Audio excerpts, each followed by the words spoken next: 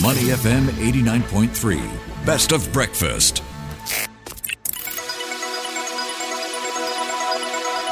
The U.S. Market Update with Money FM 89.3. Good morning, folks. Here's how markets are looking like right now. And we've got U.S. stocks ending sharply higher overnight after the central bank kept its key policy interest rate unchanged as expected, but left the door open for potential future rate hikes. So looking at the benchmarks, we've got the Dow Jones Industrial Average up over 200 points or 0.7% at 33,275. The S&P 500 rose 1.1% to 4,238, so breaking above the 4,200 mark. And the Nasdaq Composite rose 1.6% to 13,061, so 4-day winning streak for the Nasdaq. For more insights, we're joined by Christina Hooper. She is the Chief Global Market Strategist at Invesco. Christina, thanks for joining us on the show today. Great to be with you. Thanks for having me. All right, lots to talk about, Christina. Let's start with what's at the top of the list. And we've got the Federal Reserve meeting. No changes as widely expected, but the Fed chair did leave the door open for rate hikes down the road. How dovish would you describe the latest meeting? I think it was quite dovish. Let's face it, Jay Powell still has to save face and suggest there is the potential for another rate hike. But the reality is there really isn't the potential for another rate hike because he recognizes full well that there are very significant lagged effects to monetary policy, that we haven't seen much of the impact of the aggressive rate hikes that have been enacted so far. We haven't seen much of the impact on inflation, and we haven't seen much of the impact on economic growth, although we're getting a taste of it. For example, we saw an ISM manufacturing PMI that was a lot lower than it was expected. We also got, during the course of the FOMC press conference, Atlanta GDP nowcast showed a much lower expectation for growth in the fourth quarter of 1.2% versus that very hot print for GDP in the third quarter. So all of this tells us the Fed is likely at the end, very likely at the end of its rate hike cycle. Yeah, Fed Chair Jerome Powell did signal that a run-up in the long-term Treasury yields reduces the impetus to raise interest rates again. So you've got that to think about, what's been playing out in the economy does support that narrative, but also the fact that maybe the impact could be lagged to some extent. So we'll have to see how that plays out for the economy as well. So in terms of implications, Christina, what's going to be the reaction when you look at stocks as well as the US dollar? So I think there will still be some level of volatility because there isn't certainty yet on Fed policy. While markets walked away today assuming there will be no more rate hikes, we could, for example, get a very hot jobs report on Friday that makes markets think there is the chance for another rate hike. And so I do think we're going to have volatility based on the data. We also have the potential for more volatility because in a few weeks we could have a government shutdown again in the United States. So in general, I think the bias is going to be upward after today's Fed meeting. But there is certainly the chance for volatility and some downside risks there. Yeah, so you've got a lot in the mix, of course, what's playing out in the Middle East as well. Could be raising or supporting higher energy prices. How will that play out for the U.S. economy? Well, it all depends on how long higher energy costs last. Let's assume that they don't last that long. Well, because it does take a significant amount of time for higher energy prices to filter into core inflation. So right now, the biggest impact higher energy prices have is on consumer spending. It tamps down the amount of disposable income available to spend on other things. And so you could argue, and I will argue, that actually helps the Fed because the Fed wants to soften demand.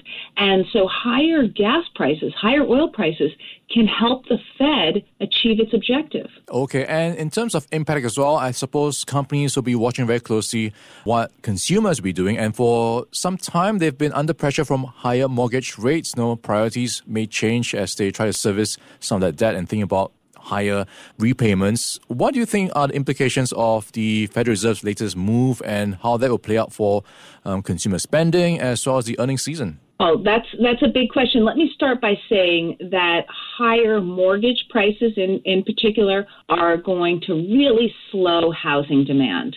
We've already seen a softening of prices in the housing market, which makes sense.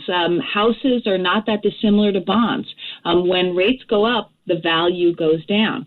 And I think that's going to continue. But I actually don't think higher rates place as much pressure on U.S. consumers as it places on consumers in other economies, because so many of the mortgages in the United States, so many of the outstanding mortgages are fixed rate long-term mortgages. And they have an average rate of well below 4%. So it's a very different environment than, for example, European consumers or Canadian consumers that are really feeling much more of an impact from higher rates. Now, that's not to say there isn't an impact. It's certainly going to be impacting autos. The cost of autos has gone up because of financing costs increasing so much. So there's certainly downward pressure being exerted on consumers. And I would argue businesses, especially smaller businesses that haven't locked in long-term loans. Yeah, that's a very good point. I think for many other countries, they're on floating rate packages, so that will have different implications for them. All right, looking at, I guess, market opportunities for investors to keep an eye out for going into the rest of the year and into 2024, what would you be keeping an eye on? Well, I'm certainly keeping my eye on China. Interestingly, China has been a place of both opportunity and disappointment for investors over the last several years, right? There were some surprises in terms of policy moves, and I think there was some level of disappointment over a less than robust reopening once the Chinese economy reopened at the end of last year. But having said that, what we've seen recently is targeted fiscal stimulus that is having an impact. We're already seeing that. It's improving sentiment. And given the announcement last week, we'll see more of the same. And I think that is going to be that will create some pretty significant upside potential for Chinese stocks going forward. Now, how much conviction have you got going into China right now? Because, as you mentioned, still some ways to go before it turns around, especially in the property sector. So what parts of China are you looking at a bit more closely? Well, I think there's a lot of excitement in Chinese technology names. So that's one area to focus on. Now, having said that, though, I do believe in broad diversification. I think it's very important for investors to have allocations to not only the three major asset classes, but across regions and specific economies. And so I think there's a lot of opportunity in other parts of Asia as well as China.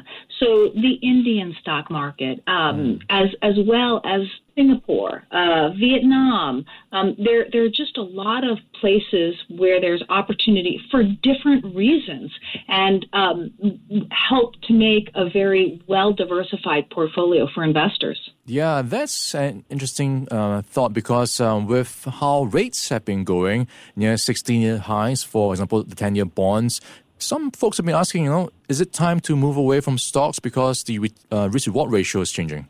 I think the time to ask about moving away from stocks was probably early in the rate hike cycle. I think now is the time to ask, do we have adequate exposure to equities? And do we have adequate exposure to fixed income out on the risk curve? So do we have adequate exposure to Asia EM bonds? Do we have adequate exposure to muni bonds, U.S. muni bonds? They're attractive and I think have historically performed well after the end of rate hike cycles.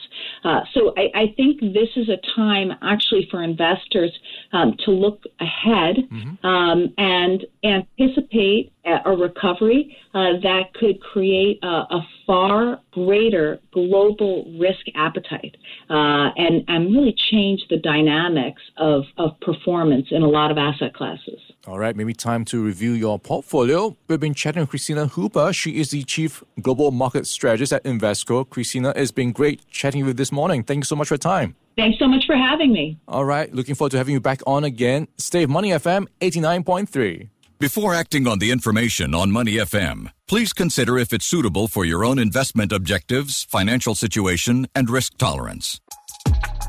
To listen to the full interview, download our podcasts at audio.sg or download the audio app. That's AWEDIO, audio, at the App Store and Google Play.